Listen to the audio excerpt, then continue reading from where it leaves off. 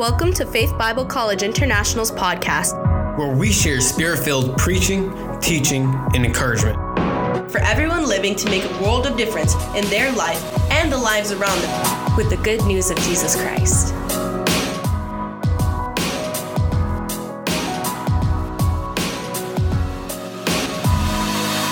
God began to deal with me back in my early part of my ministry, and he put me with several different people strategically. One of those was Dr. Oral Roberts, and a friend of mine who was a regent at Oral Roberts University, he said, "Do you know Dr. Roberts?" I said, "No, I don't know who he is. I know who he is, but I don't know him." And he said, "Well, the way you're teaching and what's going on, he says, I'm going to tell Dr. Roberts about you."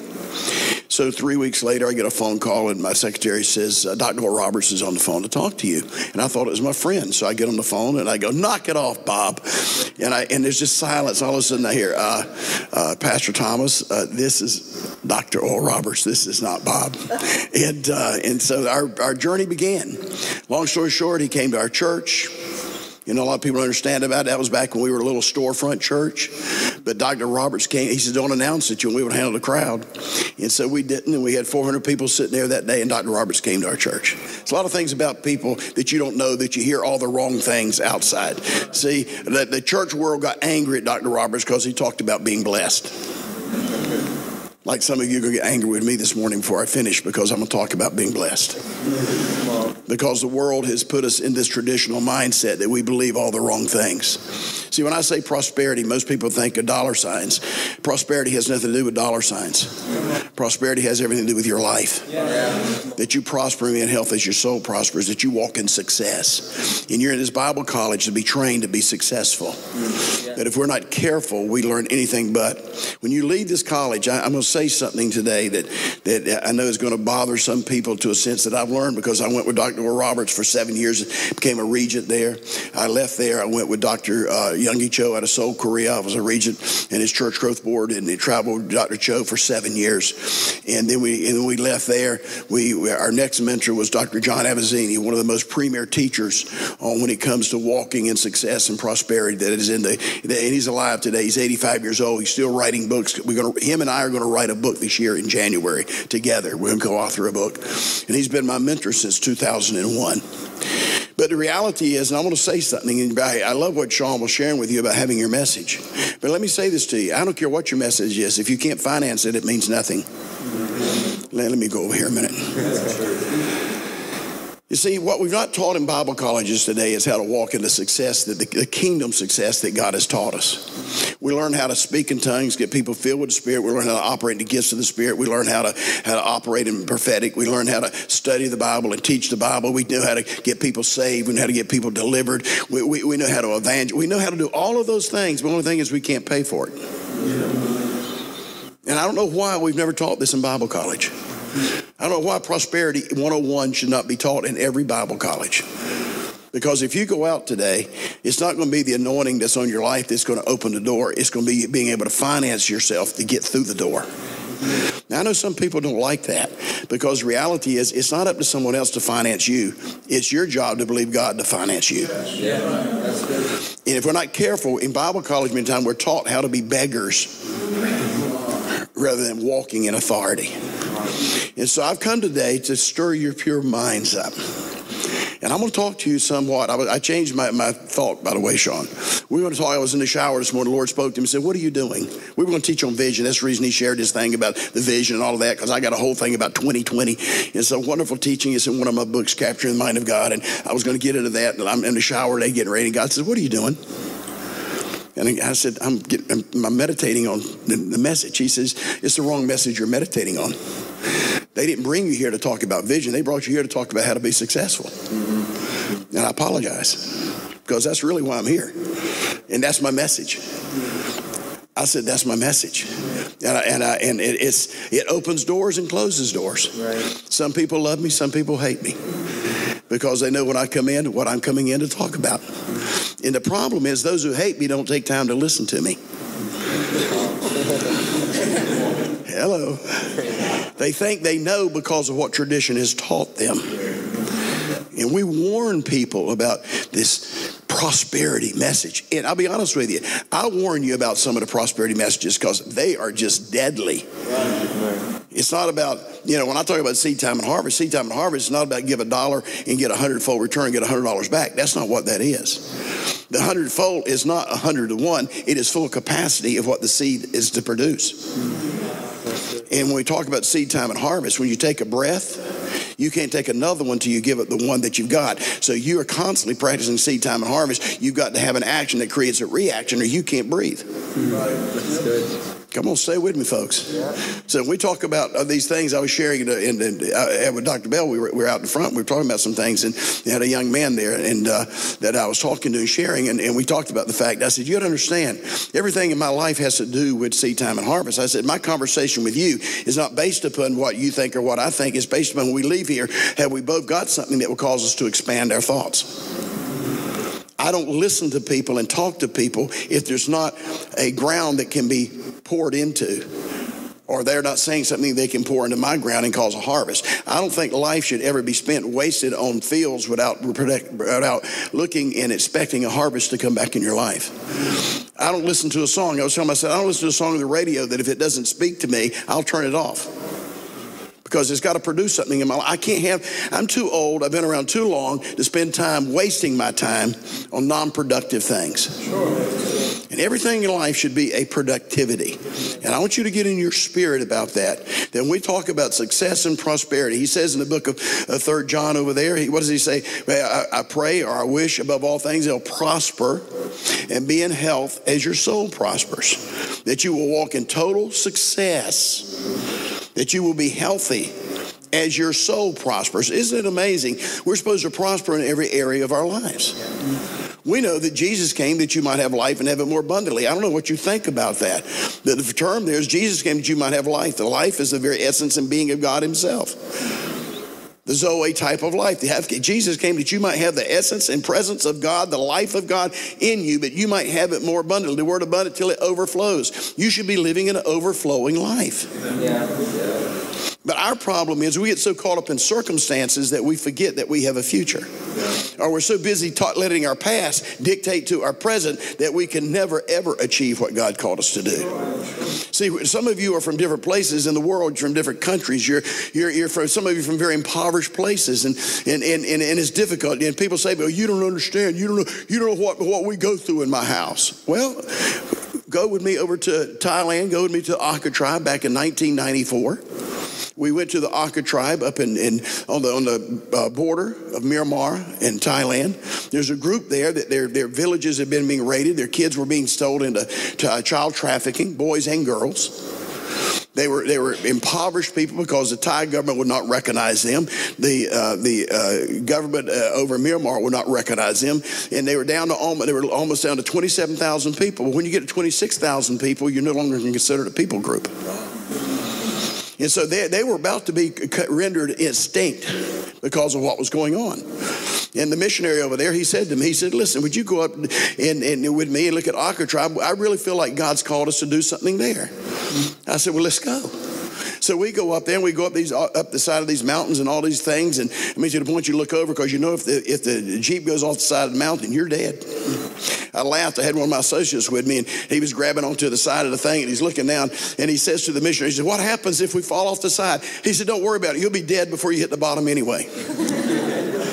It's kind of a scary thing because they were not regular roads. I mean, we were making our way up to where this village was. We get into this village, and there's a village that's their huts with the palm fronds as their roofs, and they've got dirt as far as their floors. Their bathroom was a ditch they dug out back. Little babies are running around naked around the place. There's no money there. They're struggling. And he come in and he says, we've been talking to the chieftain and stuff, and he says that we want to come here and start having a church, try and create a church and have a service. He says, would you come back and speak? I said, sure we will. What do we need to do? He said, we need to dig a well first. Now, y'all didn't get down with right over your head. To dig a well, it costs you money. Before we preach to them, we got to let them know that we care. And so I said, fine, not a problem. How much are the wells? He says, the wells are $15,000. I said, great. I said, take me to the people that are digging the wells. And they took us to this group. We went back down the mountain, went to this group, and they said, yes. They said, if we're to go there, all equipment and stuff, it's going to be $15,000. I said, let me ask you something. If I give you $100 bills, can you do it for $5,000? They said, $100 US bills, we'll do it for $5. The difference is I had the $100 bills in my pocket. Okay. So we dig the well. The next year I come back. We're going to teach, and they had this little hut, dirt floor. All these villagers come in. I mean, it's packed out. It's in Thailand. You're sweating. It's crazy hot. And the missionary says to me, "What are you going to teach them?" I said, "I'm going to teach them on seed time and harvest." He said, "Are you crazy? Look at these people. You're going to teach them on giving?" I said, "Yeah, because that's the law. For God so loved the world, he gave. If they don't learn how to give, they'll never enter into the kingdom principles." It's a very simple thing. It's the truth. He said, "Man," I said, "Watch." So we were there 5 days. I taught 3 hours in the morning, 2 in the afternoon. At night you couldn't because there were no lights. So I taught 5 hours a day, every day. And he says, "I don't believe you're teaching on seed time and harvest." He says, "These people don't know what you're." I said, "Well, just bear with me." The last day we get to the hut that went into where they were all come in. They'd all sit and just all crowded together, sitting on the ground, and they all come in. And all of a sudden I look down front, and there is some rocks that have been polished. And there's a banana, and then there's these things that have been made out of leaves, little characters and stuff like that. And I turned to the missionary. I said, "What is this?" He said, "I don't know." He asked the chieftain. He says, "What is this?" He said, "That's what he's been teaching on. They don't have any money, to give, but this is what they brought to give." And I looked at the missionary and said, "You watch what happens to this people." So the next year we went back again. I brought a team, and we built a block house, which is unique because I helped lay the block, and it's still standing, which boggles my mind to this day. And so we built this block house, and we brought a whole team over there. And I taught again on seed time and harvest the whole time. And all of a sudden, all these things would come in. It was amazing. All of these little, most people it's just nothing. But these people, this is what they had to give. So the next year we came back, we taught again, and the whole thing began to expand. It was crazy. So then we had several years that I couldn't go back. We had some things come up. We couldn't make it back. And it had been about 3.5 years or so. And I went back over to Thailand. And at that time, the missionary that I'd been working with had left. And Jeff Dove, the missionary, took over. He said to me, he says, "You haven't been to the Aka tribe in a long time. Would you like to go see them?" I said, "Man, I want to go see them. Absolutely."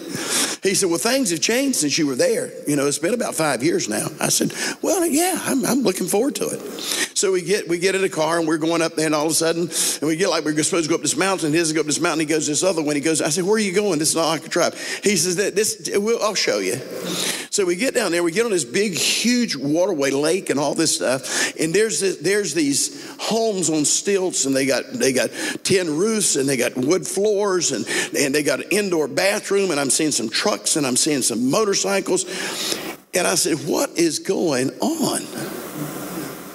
He says, "What do you mean what's going on?" He says, "This is the Aka tribe." So we go there. They've got the chieftain who's there, and they bring us in. They got this building now that they have that you could seat probably a couple of hundred people. And we go in this building, and of course we're still on the floor, and they're sharing some things with us, and we're talking all that. So finally I turned to the chieftain. I said, "What is going on here? How did this happen?" And the chieftain looked at me. He says, "You're asking us? You're the one who taught us." I just looked at him. I said, "What do you mean?" He says, "We understood what it was to start giving. And we understood that it wasn't God's will for us to be in poverty, because you taught us that. And we understood as Christians that we have a right to anticipate God's supernatural favor upon our lives. And as we began to give, and we started giving and helping others, that the government of Thailand said, "We're going to recognize you as a people group. And because we recognize you a people group, your kids can now go to our schools. And because you are now recognized as a people group, your kids can go to our schools. But we're going to move you to some land and give you some land that you now can have as your own. And we're going to dedicate it just to the Aka tribe. And because of that, now you are now available. Doors have opened that you can get jobs in the Thai community and go to work." Wow. Praise God.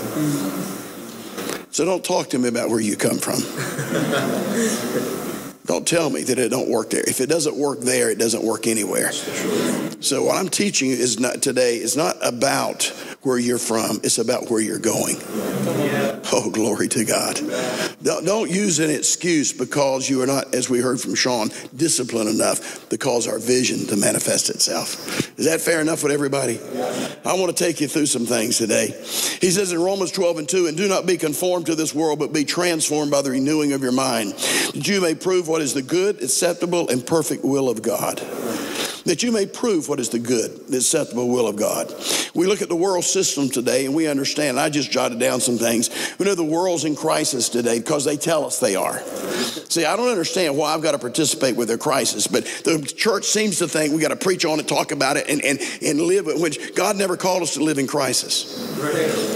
Even though there's a storm round about us, God protects us. You know, we say crazy things like greater is he that's in me that's in the world, but we don't live like it. We say crazy things like that God will never leave us or never forsake us, but we wonder where God is. Listen, just because you go through the valley, don't pitch your tent in a place that's there. Make sure you go walk through the valley, don't stay there. Quit pitching your tent into places of loss and realize that it's only you're only walking through. Now, as we look at this, the world has a medical crisis today, obviously, with all the COVID and all this nonsense, an economic crisis. Look at what's going on now with inflation and what's going around the world. We know there's a political crisis today because we don't know who's in the White House in the United States. We know there's an educational crisis today because they've got all kinds of problems with all of the different situations of what they're trying to teach or not teach, and the parents are all upset. We know there's a racial crisis today because the news media makes sure that all the races stay angry at one another. We know there's a gender crisis today because we don't know whether we're male or female. It's just whatever we feel in the moment. Funny thing, we know there's a global warming today, they tell us. That's what they tell us. I don't have time to get into that. There's been global warming since the beginning of time. And it's not going to kill you. And you're not going to be dead in 10 years. And you don't have to do everything they're telling you to do because these people are crazy. They want to use the global warming to control people and have a one world government. Then anyway, we know there's all kinds of crisis in the world today. The world crisis and all of the above can be summed up in one truth. And that truth that we're talking about is there is a spiritual crisis in which all these things flow from. Do not be overcome by the evil, but overcome evil with good. He says in Romans 12:21. Matthew 25:14-30, he talks about the parable of talents. I'm going to move through this very quickly because I want to get you some other areas. But he talks about the talents. And what does he say? He gives one 5, he gives one 2, he gives another one 1. The one with 5, what does he do? He goes out, he's disciplined enough to go out and take the 5 and produce 5 more. The one with 2, and what does he say to him? He says, well done, thou good and faithful servant. Enter into the joy of the Lord. Do you notice that the joy of the Lord is founded in your productivity?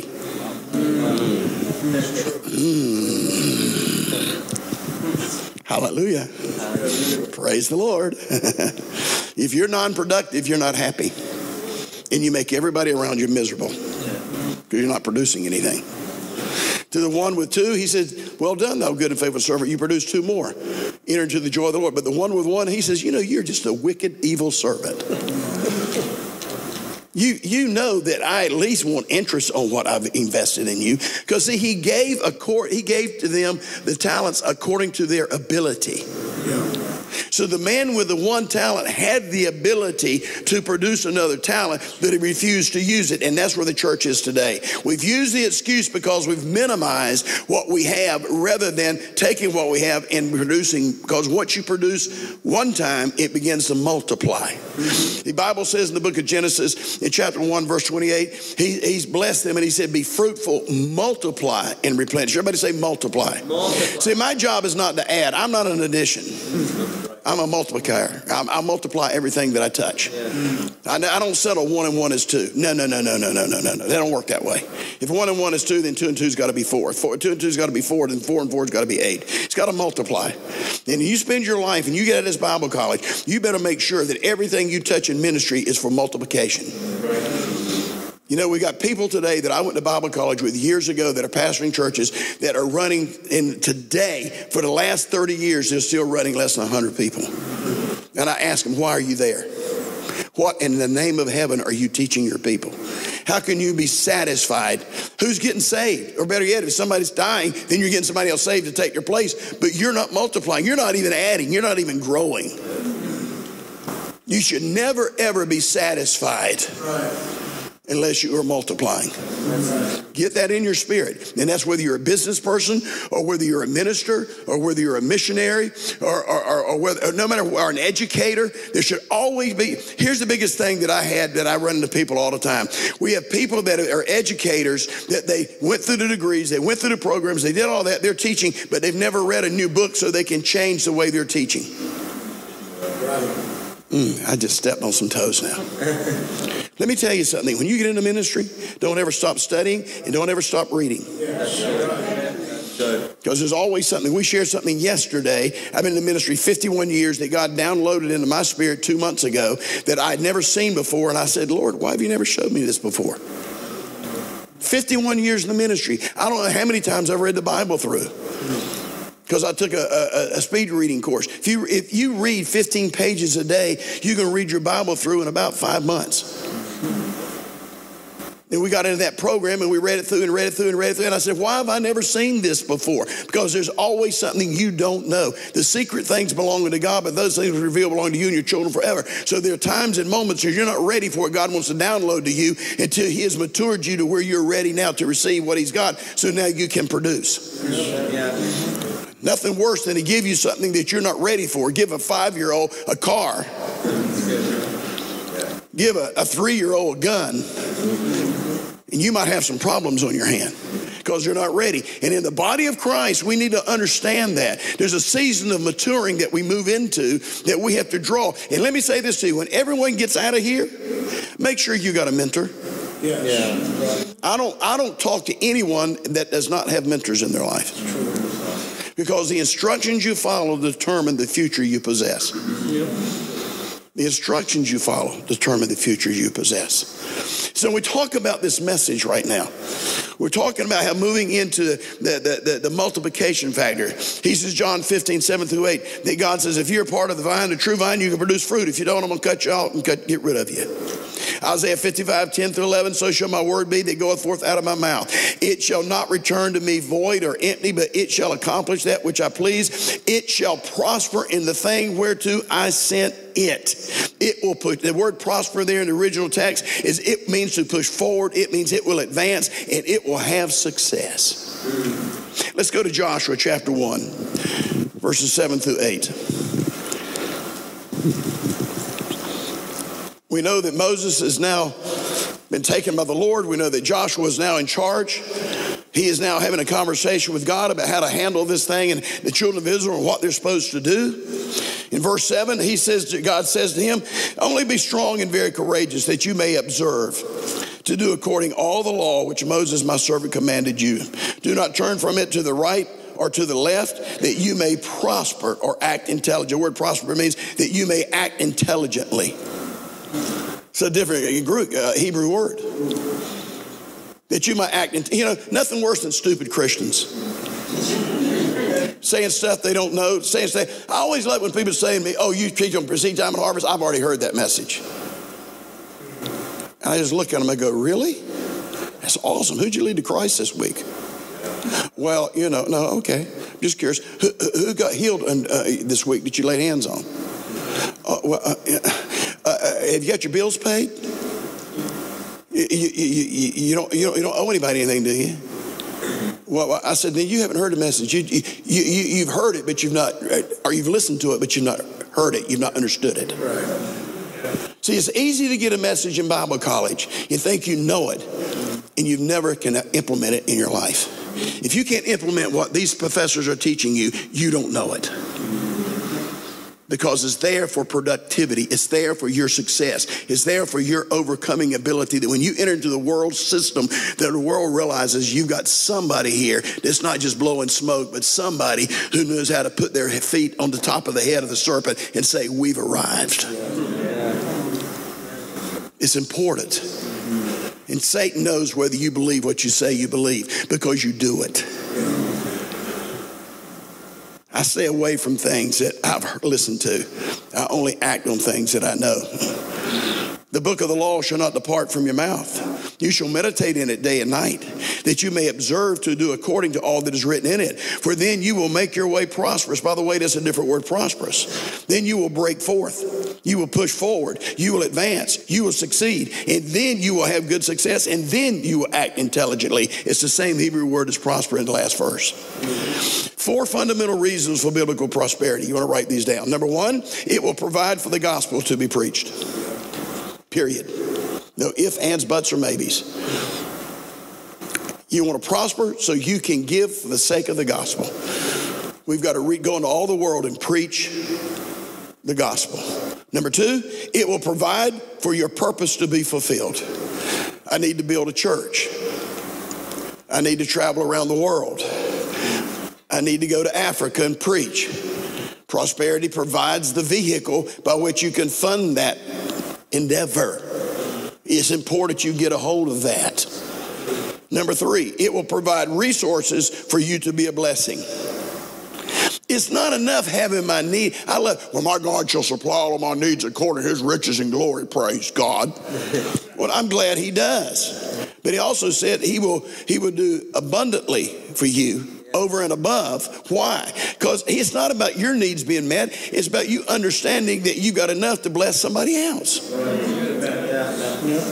Wouldn't it be great you got your school bill paid and you're helping another student get theirs paid? Yes. Praise God. Well, man, I'm just trying to get by. That's your problem. You're trying to get by. You don't see the future. I've always been futuristic. I don't know what it is. I've always been futuristic in my life. And anybody who understands seed time and harvest understands that sowing of a seed is always about the future. It's never about the moment. I said sowing a seed is never about the moment. It's about the future. And so the enemy tries to confuse you in the moment because you think you haven't got enough to sow or you don't have the ability to sow. So he can screw up your future. I'm just being honest with you. I don't sound real spiritual, but you know what I'm talking about. Sometimes you have to confront it for what it is. All the enemy wants to do, listen, he can't stop you from being saved. You're already saved. He can't stop you from being Bible college. You're already here. But what he can do is stop you from becoming what God wants you to be by confusing you in the content of the moment. See, it doesn't matter what my moment is because I'm not living in the moment. God lives in eternity. We live in the moment. And God comes from eternity to take a hold of us and move us to the future. What is he moving us to? To that which he's already prepared for you. Eye hath not seen, ear hath not heard, in the heart of man, things God has already prepared for you. God's got stuff waiting on you that he's trying to get you there. And as many as are led by the Spirit of God, they're the sons of God. The Spirit of God leads you by what? By every word that the Father has proclaimed. Then the Holy Spirit is the teacher and revelator of what God's word said. He paints pictures on the canvas of your mind that you can see where you're going so that a moment no longer has captivity of your life. My life is not based upon where I am right now. I'm always, my son can tell you, I'm never about the moment. I got to walk through it, but my life, what I do today has nothing to do with what my purpose is in life. This is a stepping stone to where I'm going. It is not the moment. But we love this in the church. Let's have a moment. Oh, God, help me. How long is your moment going to last? Listen, I got healed. I was raised from the dead. 2000, I had a massive heart attack. They rushed me to the hospital. I flatlined on the table for a number of minutes, and God brought me back to life because when I was dead, when my body was dead, my spirit was alive, my life flashed in front of me from a little boy all the way to that point, and when it got to the end of it, I said, God, I'm totally fine with this, but there's 3 things left that you gave me in a prophetic word that I was supposed to complete, and I haven't finished those. I finished all these others, but I want to finish them. The moment I said that, I heard the doctor scream, my God, nurses, this man is back. Y'all better get back in here now. He's back. So I wrote in my book, a man with a vision cannot die. That's good. You know why? Because vision is never about the moment. It's always about the future. That's good. See, it's so easy to get caught up in the moment. If you can keep your eyes looking over at the vision, then the moment can't control you. I'm not denying it. I'm not saying it's not there. I'm just saying you can't stay. While I look not at that which is seen, I look at that which is not seen. For that which is seen is temporal, but that which is not seen is eternal. I'm looking. I said, I'm looking. I'm going to another place right now. Amen. So as we move into this dimension It will provide for you and your family. Ooh. And let me say this to you. Never, when you go into ministry, never neglect your family. My staff knows this. Every pastor I ever hire, I sit down and here's what I tell them. God is first place in your life above everything else. Your family is second place in your life. And your church and your endeavors in ministry is your third place in life. See, my relationship with God is not about my ministry. It's a personal relationship between me and him. It's about intimacy. Right. My ministry is with purpose. But if my family is, a man who doesn't take care of his family is worse than an infidel. So my family has to be purpose. It's got to be the place. I got to spend time with my family. I got to pray with my family. I got to love my family. I got to play with my family. But I also have to support my family. Do not allow your families to suffer because somebody sold you a bill of goods that you're doing it for God. God's not happy with you doing whatever you're doing for him if you're not taking care of your family. Sure. Mark that down. It's important you get a hold of that. Prosperity, preach the gospel. Prosperity, provide for purpose to be fulfilled. Prosperity, resources to be a blessing to others. And prosperity is so you can provide for your family. To profit, to advance, take advantage of, gain, benefit, have good success and advance. Total prosperity needs to be manifested in 5 areas. Number 1, spiritually, you need to prosper in your spirit.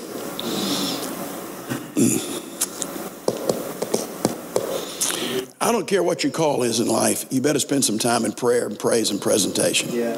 You better get along with God. Never get to the point that never walk in a place to speak that you haven't prayed about. Yes.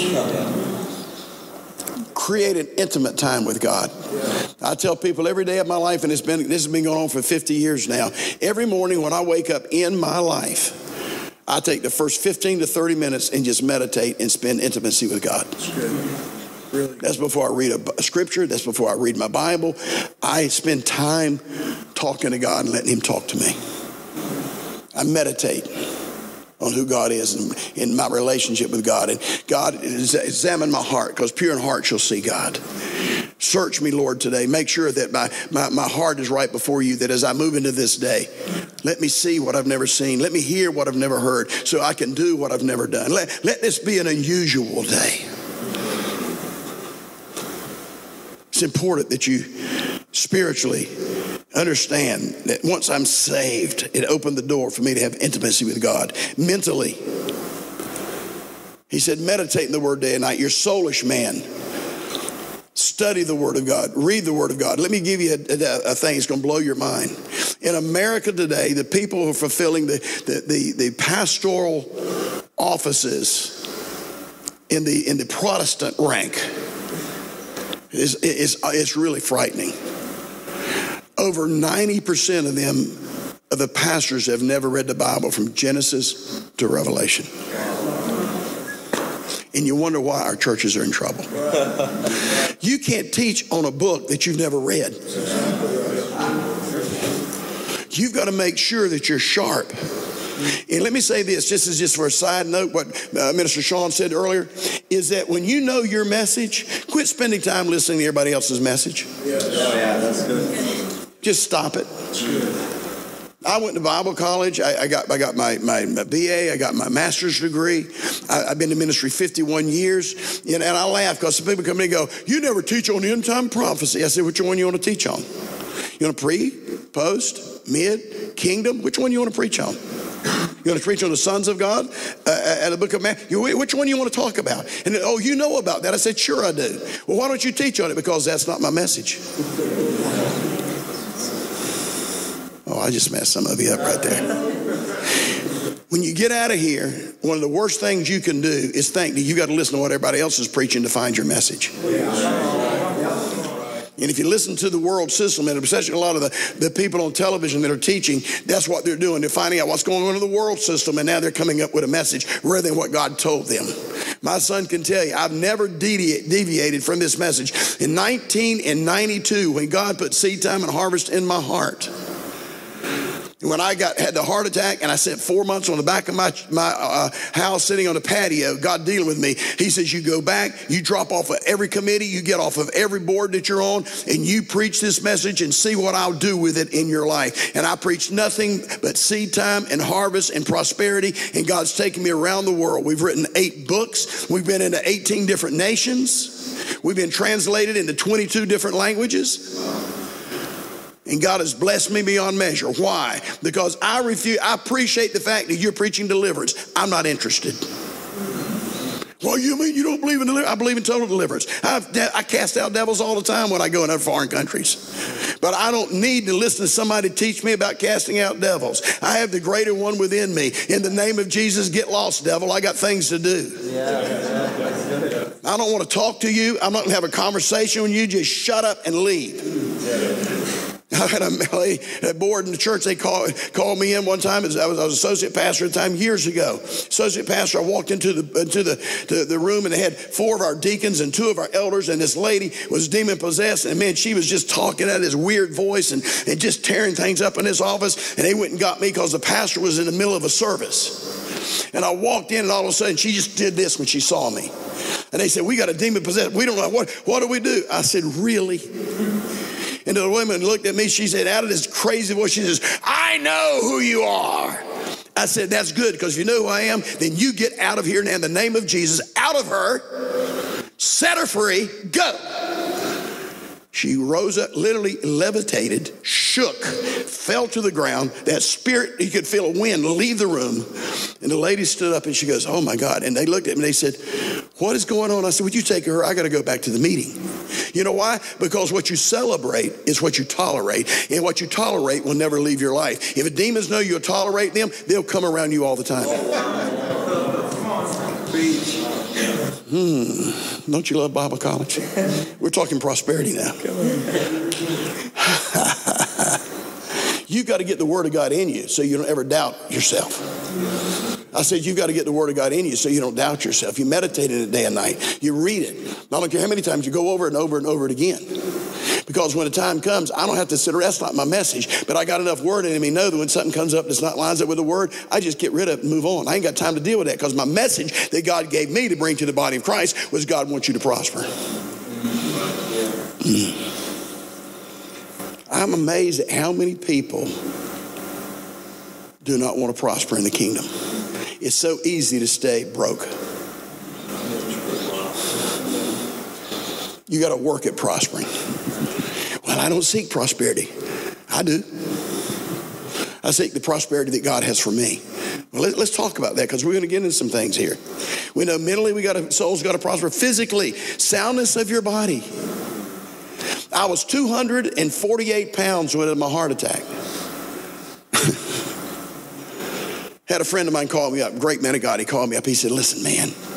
He said, you've been going so hard and so fast. I think God let you have the heart attack to slow you down, and you got to get things in priority straight.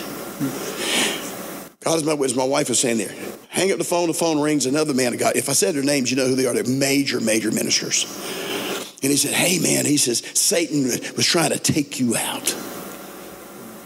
Okay, one, God said, let me have a heart attack so I'd slow down, get my act together for the ministry and relax and quit going so hard. The other one said, Satan tried to take me out. And my wife looked at me and she said, which way do you go? Both of these men are very well known, very well liked. And if I could mention them, you'd all go, oh, you know them. She looked at me, she said, well, what are you going to do? I said, well, I got God on this side. I got Satan on this side. And Satan's looking at God and he's going, I have anything to do with it. And God's looking at Satan and says, well, I certainly wouldn't do that. And they both looked at me and they go, oh, he's fat. I did it to myself.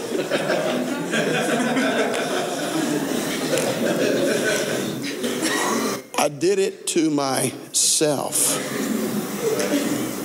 You have to take care of yourself.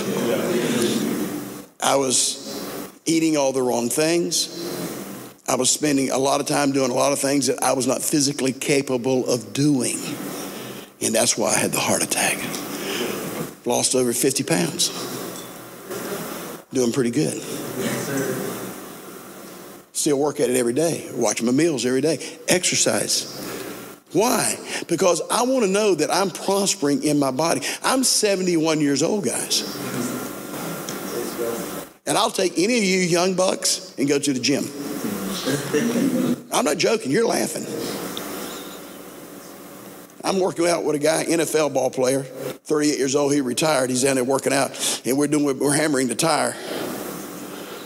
And all of a sudden, he lays the hammer down. I said, "What are you doing?" He said, "Man, I can't do this." I said, "But at that time, I'm 63 years old. You're 38. You just come out of the NFL." He said, "I don't care what I come out of. I can't do what you're doing." You know why?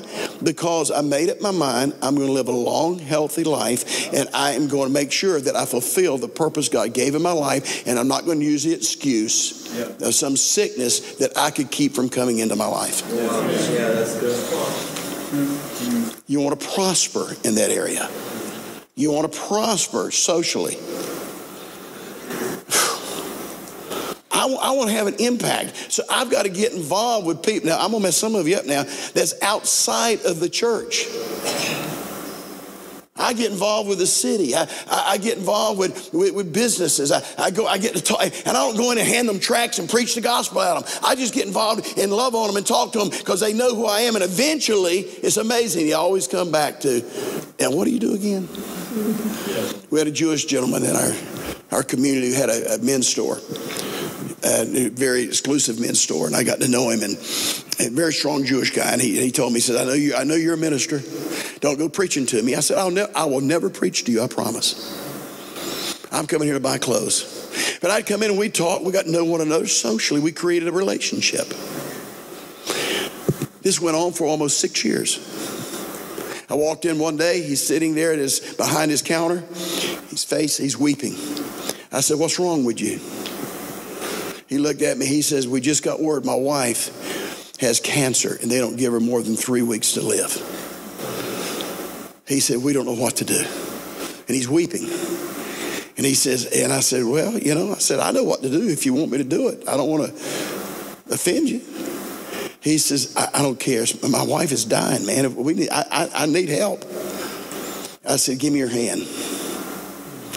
I said, "Now I'm going to pray, and I'm going to pray in the name of Jesus Christ, who I believe is the Messiah." Wow. He says, "I don't care what you're praying if you can help my wife."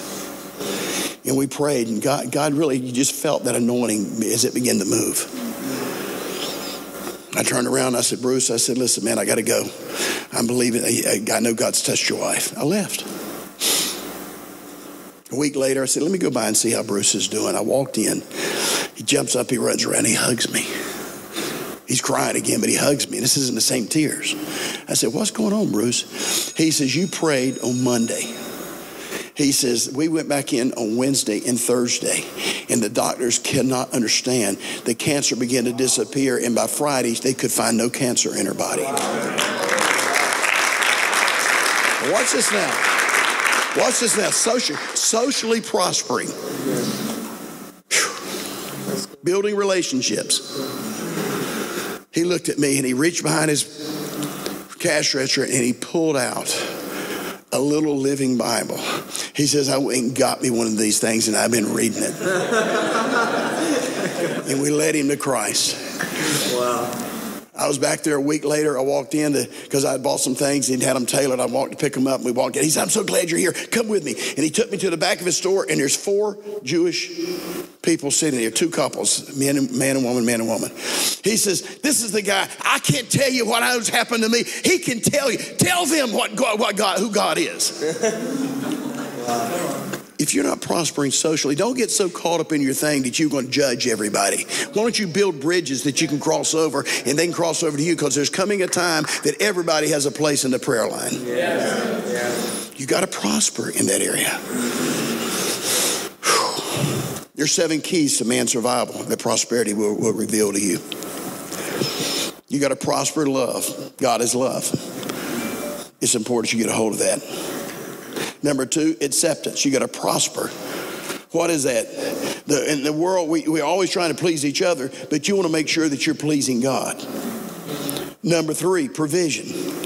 Listen to me, folks. You've got to know that God wants to provide for you. He gives seed to the sower, and he multiplies the seed sown so that you never have lack in helping others and ministering to others. Yeah.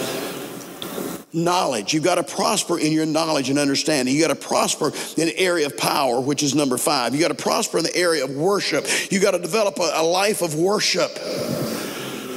And that's another area I was sharing with the church yesterday, that God spoke to me, that worship, when you give of your offerings to God, that's worship. Tithe and offering is worship. Yeah. Tithe is holy unto the Lord. You cannot get any more intimate with God than giving him your tithe. Wow. And you cannot get God more intimate with you than sowing your seed. The tithe is for revelation. The seed is for manifestation. The tithe is you make covenant with God. The seed is God now is obligated to make covenant with you. Because whatsoever man soweth, that shall he also reap. God is not mocked, because he's put his word on it. As long as the earth remains, seed time and harvest. It's important you get a hold of that. You want intimacy with God, develop your tithe and offering and begin to worship the Lord with it. Of course, spiritually, be filled with the Holy Spirit. Pray in the Spirit on a daily basis. On a daily basis. I'm going to take about 10 more minutes, Pastor. Is that okay? And we'll be done. I don't want to override this thing because I'm trying to cover you a lot of things. Go to Psalms chapter 1. I'm going to finish up here pretty quick with you, but Psalms chapter 1. Glory to God.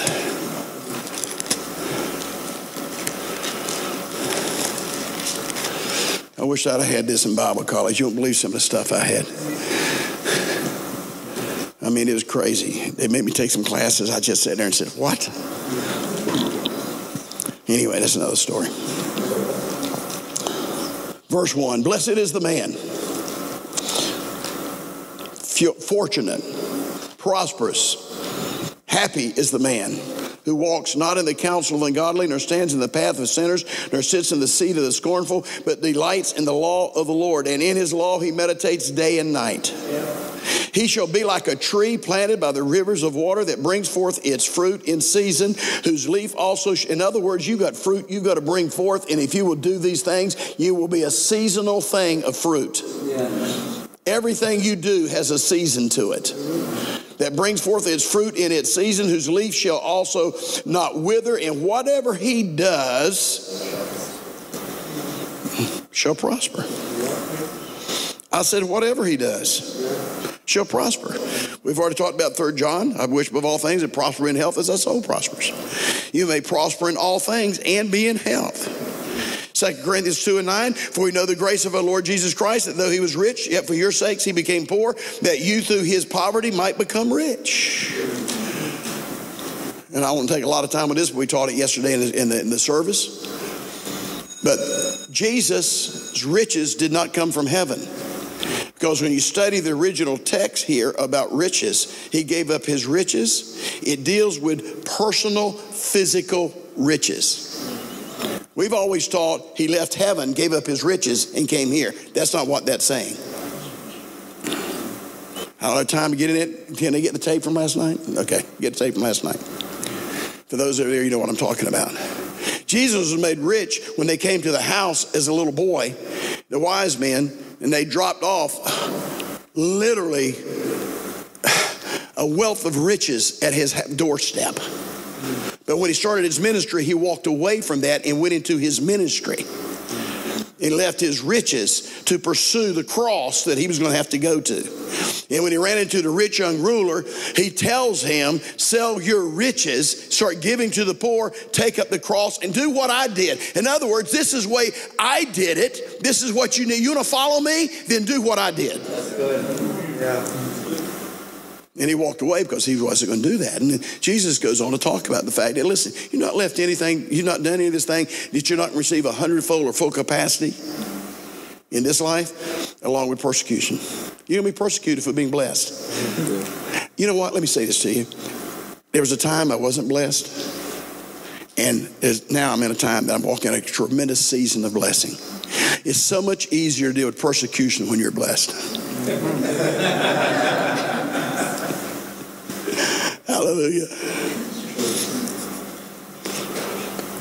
My my daughter, we went to buy a house for her. She's a single mom. We found a house that was in a short sale. We went to the people, talked to the realtor. We're going to buy the house. The realtor, we signed the papers. He goes in, and the bank says, we're not going to honor it because you only have 2 days left on your listing. We're going to take it back, and because we feel like we could get somebody else to handle it. And so we're not going to honor that contract because you only have 2 days, and they don't have time to get finances to get a mortgage for that house. The realtor calls me up. He tells me the story. I said, really? I said, can I come over to your office for a minute? He said, sure, come on. I said, call the bank. Get me the person who's head of that loan. So he got him on the phone. Vice president, head of loans. And I said, explain to me again why you won't sell us that house. He said, well, just be very cut to the chase. He says, there's not enough time to get a mortgage. He says, even if you got great credit, it's going to take at least 30 days. I said, really? I said, well, what happens if I go to my bank and have them transfer $258,000 into this account today? I want to close in 48 hours. Silence on the other side. I said, you see, sir, the problem is you're talking to the wrong person. You don't intimidate me. You don't bother me. I've got the money, and if you don't close on this deal, which is a valid deal, and the money is going to be in escrow, I'm going to sue you for everything you've got. He said, you can't do that. I said, watch me. He said, well, I can't get the paperwork done in 48 hours. I said, that's your problem. It's important that you understand something, folks. The Bible says in the book of Proverbs, when the righteous are in authority, the people rejoice. Come on. When you begin to believe God, when you start your ministry, begin to believe that God will do the unexpected. Now, we're not seeking money. We're seeking success in kingdom. But if you seek the success in kingdom, then God's already got the money. See, when God calls you into a ministry, he's already been before you and coming back getting you there. He says, I have not seen, ears not heard us, or any heart of man things he's prepared. He's got everything you have need of already waiting on you, asking you to step into purpose and destiny. And as you do that, God releases it into your life. He's not going to release it till you take the step. Right. You're supposed to be the lender, not the borrower. Oh, I got to get moving. Jesus gave up his riches, that though he was rich, for your sakes he became poor, that you through his poverty might become rich. By grace, and again, I got into it yesterday. I don't want to spend a lot of time with this because I want to close with one scripture. But grace in this passage has nothing to do with unmerited favor. I don't know why the translators or why the Christian, well, I do know why, because we like to make excuses. God gives me grace to put up with that. No, he didn't give you grace to put up with that. He gave you grace so you could overcome it. Well, I've got grace. I can tolerate. I don't want you tolerating stuff. Man, let me get something straight. Greater is he that's in me than he that's in the world. I can do all things through Christ who strengthens me. I can say this mountain, be thou removed. And if I don't doubt in my heart, it's going to be removed. No weapon formed against me will prosper. If God be for me, who can be against me? God will make crooked paths straight. He will give me streams in the middle of my desert. Now tell me again about how you got grace to tolerate nonsense. Wow. The word grace there is favor, but it's favor of God's influence upon your life to be able to fulfill or be successful at what you do. It's empowerment. It's God's favor of empowerment for you to be what he created you to be and do what he called you to do.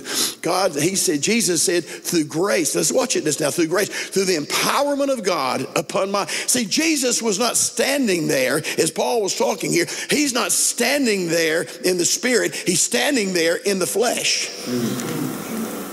Oh, God.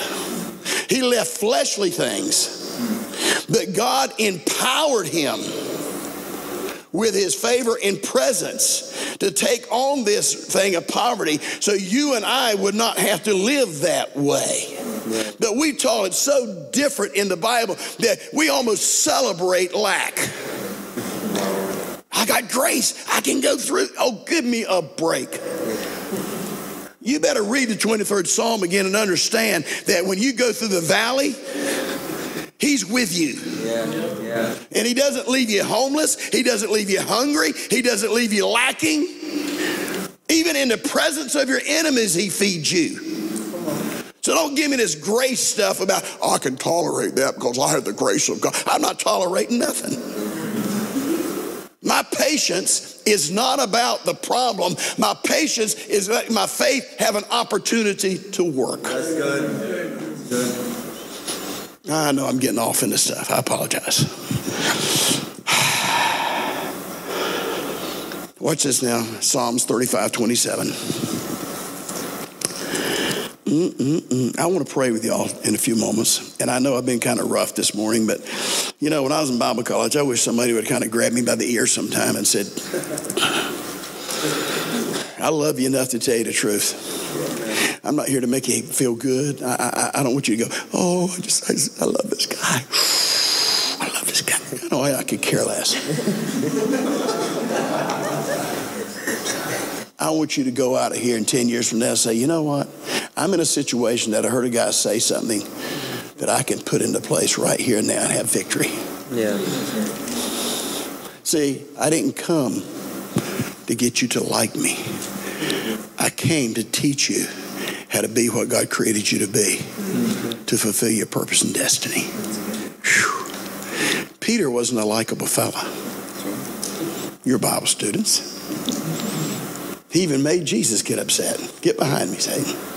Paul wasn't a likable fella. No. So I guess sometimes you just got to go with the flow. But when you leave today, you're going to be thinking some different things. Over here in Psalms 35:27. Let them shout for joy and be glad, who favor my righteous cause. Let them continually say, let the Lord be magnified, who has pleasure in the prosperity of his servants. My tongue shall speak of your righteousness and of your praise all the day long. God takes pleasure in the prosperity of his children. Prosperity starts when you establish principles. If you can take notes, this is the time to do it. Prosperity starts when you establish principles. Principles will work when you have structure. Structure.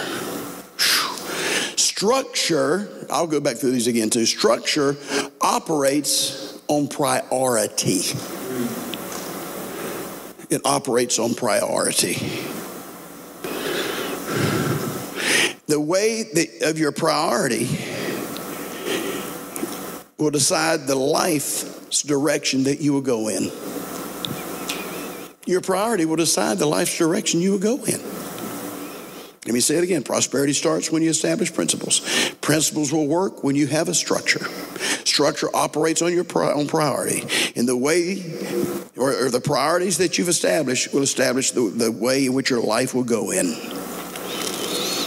Just for your information, money does not make someone good or bad. It only magnifies who they really are.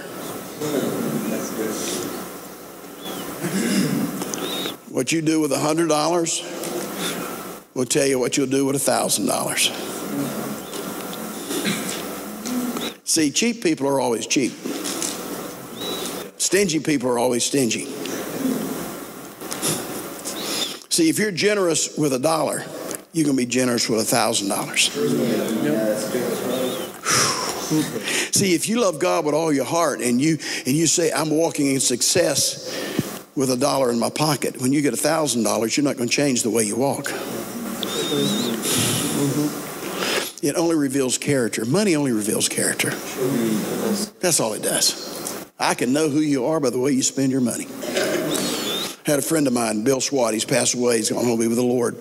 He was the largest Chevy dealership owner in the nation up in Ohio. Multi-millionaire. I talked to him one day, and I asked him, I said, let me ask you something. We're on the golf course. I said, let me ask you something. I know you're not working anymore. You got your money invested. I said, I shouldn't ask this, but I'm so curious. You out here playing golf. I said, is your money still making money for you? He said, oh, yeah. I said, well, can I ask you kind of on an hourly basis, what are you doing? He says, I'm making between $10,000 and $15,000 an hour in my investments. I said, we're playing golf. He says, nothing to do with it. It's working for me. I'm not working for it. I'll let that sink in a minute. So he bought a brand new Rolls Royce. Convertible, yellow. I rode in it. He was a pastor too. Pulled up to his church. Brand new convertible Rolls Royce. Back then, it was $358,000 he paid for it cash. Wrote the check. A little lady comes up to him and says, I am so upset at you. I'm never coming back to this church again. He said, really? She says, how can you spend that kind of money on a Rolls Royce and you know the kingdom of God needs it? He said, I looked at her. He said, really? He's going to ask you something? He reached back in his back seat of his car, pulled out his briefcase, pulled out his checkbook. He said, I've got my checkbook. You got yours? What do you mean? He said, I'm going to lay my checkbook down. You lay yours down. Let's see who gives more accordingly to the kingdom. Right. It's so easy to judge someone when you've got nothing. Yeah.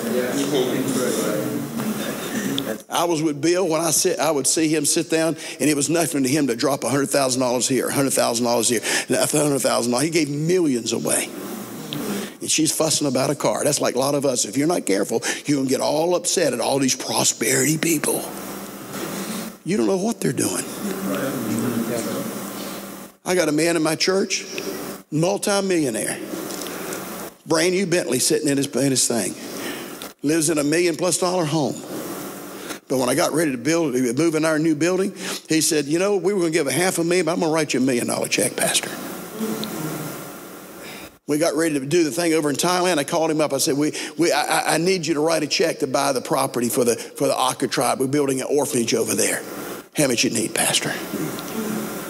Who cares what kind of cars he's driving? Who cares what kind of house he's living in? I know what he's doing in the kingdom. And I'm going to tell you something, pastors and ministers and missionaries, get ready to be blessed, because some people aren't going to understand that you're in the mission field and you're preaching the gospel and lives are getting changed. And they're going to be so upset because God is bringing into your life supernatural provision. And they're going to be so upset at what you drive and how you live and where you go. They haven't got a clue what's going on. But they'll live in their little stinking little homes. They'll live in their houses they can't pay for, drive the cars that they pay, if you will, a payment on it, or having to lease it, or a beat up car that you don't even want to ride in, and they're going to complain about you.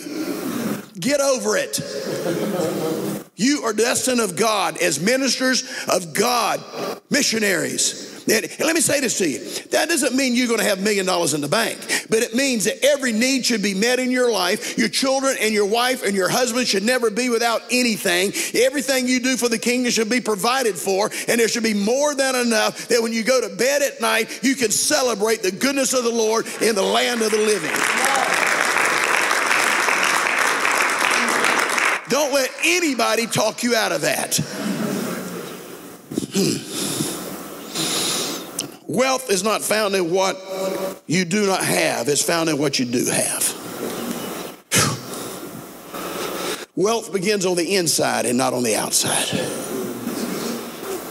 As a man thinketh in his heart, so is he. My God. I think I told this 3 years ago, but I'll close right here. We were in Lakeland, Florida. I was in Bible college. We were in Teen Challenge. We were out in the street. We were witnessing, street witnessing. We worked with the church, First Assembly of God. Carl Strader was the pastor. There was a homeless man that was there that one of the guys led to Christ. The guy he was an alcoholic. He was homeless. He was filthy. He was dirty. Scraggly beard, clothes. I mean, he smelled. It was terrible. But he got saved. And one of the guys in the church said, you know what? He says, why don't you come home? I've got a little guest house in back of my place. Why don't you come get it cleaned up? Why don't you stay there till we can figure out what we're going to do? So the guy came there and he gave him some of his old clothes and that the man had because he was about the same size. The guy went and cleaned up, got shaved, and he took him there, got his hair cut, and got him cleaned up. A couple days later, he said, listen, we got a Full Gospel businessmen's meeting. And would you come and give your testimony? Where businessmen would come together, be used as a witness to the Full Gospel for businessmen in the area. We'd have that meeting once a month. So the man was there, a young man, the man was there. What had happened is he'd owned a business up north, successful business. His wife and 2 children got killed in a car accident. He started drinking, became an alcoholic, lost everything, became homeless. He'd been homeless for over 10 years. See, everybody's got a story. It's the reason I don't judge people anymore. There's always a story. So we got to the meeting. He got up and gave his testimony, and people were really moved. And some men got saved that night. Some business people got saved. It was a wonderful time. But we sit in these round tables, and they put 8 people at a table around this table. 10 people. It was 10 people this one. 10 people around the table. And he's sitting at the end of this table, and the president of the company, or the Full Gospel, got up and said, now listen, we're going to take an offering, which we do because we buy, books and things like that and send out Christian literature. And so we're going to take up an offering tonight. What we'd always do is we'd dump the bread out of the bread basket and we'd pass it around the thing, and then they'd come by and collect it, So they're passing this little bread basket thing around. And this man's sitting there, and you could see he's bothered. He's like, and he's doing that. Well, he's got no money. He just got saved. He come off the street. He's got on somebody else's clothes, but he's bothered. So finally, when that basket, because he was just nervous. He was, and you could see. But when the basket got around to him, he reached up. The guy had given him an old blazer with little metal buttons on it, and he ripped the metal button off, and he threw it in the thing. Amazing, isn't it? 12 years later, advancing forward, that gentleman who threw the button in the basket owned the largest aluminum siding business in the Tampa Bay Clearwater area and had become a multimillionaire again. You see, prosperity is not what you don't have. It's what you have that will motivate you into that place that God has already prepared for you. Prosperity is our birthright. Success in God and provision of God is ours, but we have to. I said we have to believe in it, and we have to take steps towards it, and we have to know something. You cannot get to where God wants you to go till you understand He already has provision waiting on you to step into that place that it can manifest itself. God bless you.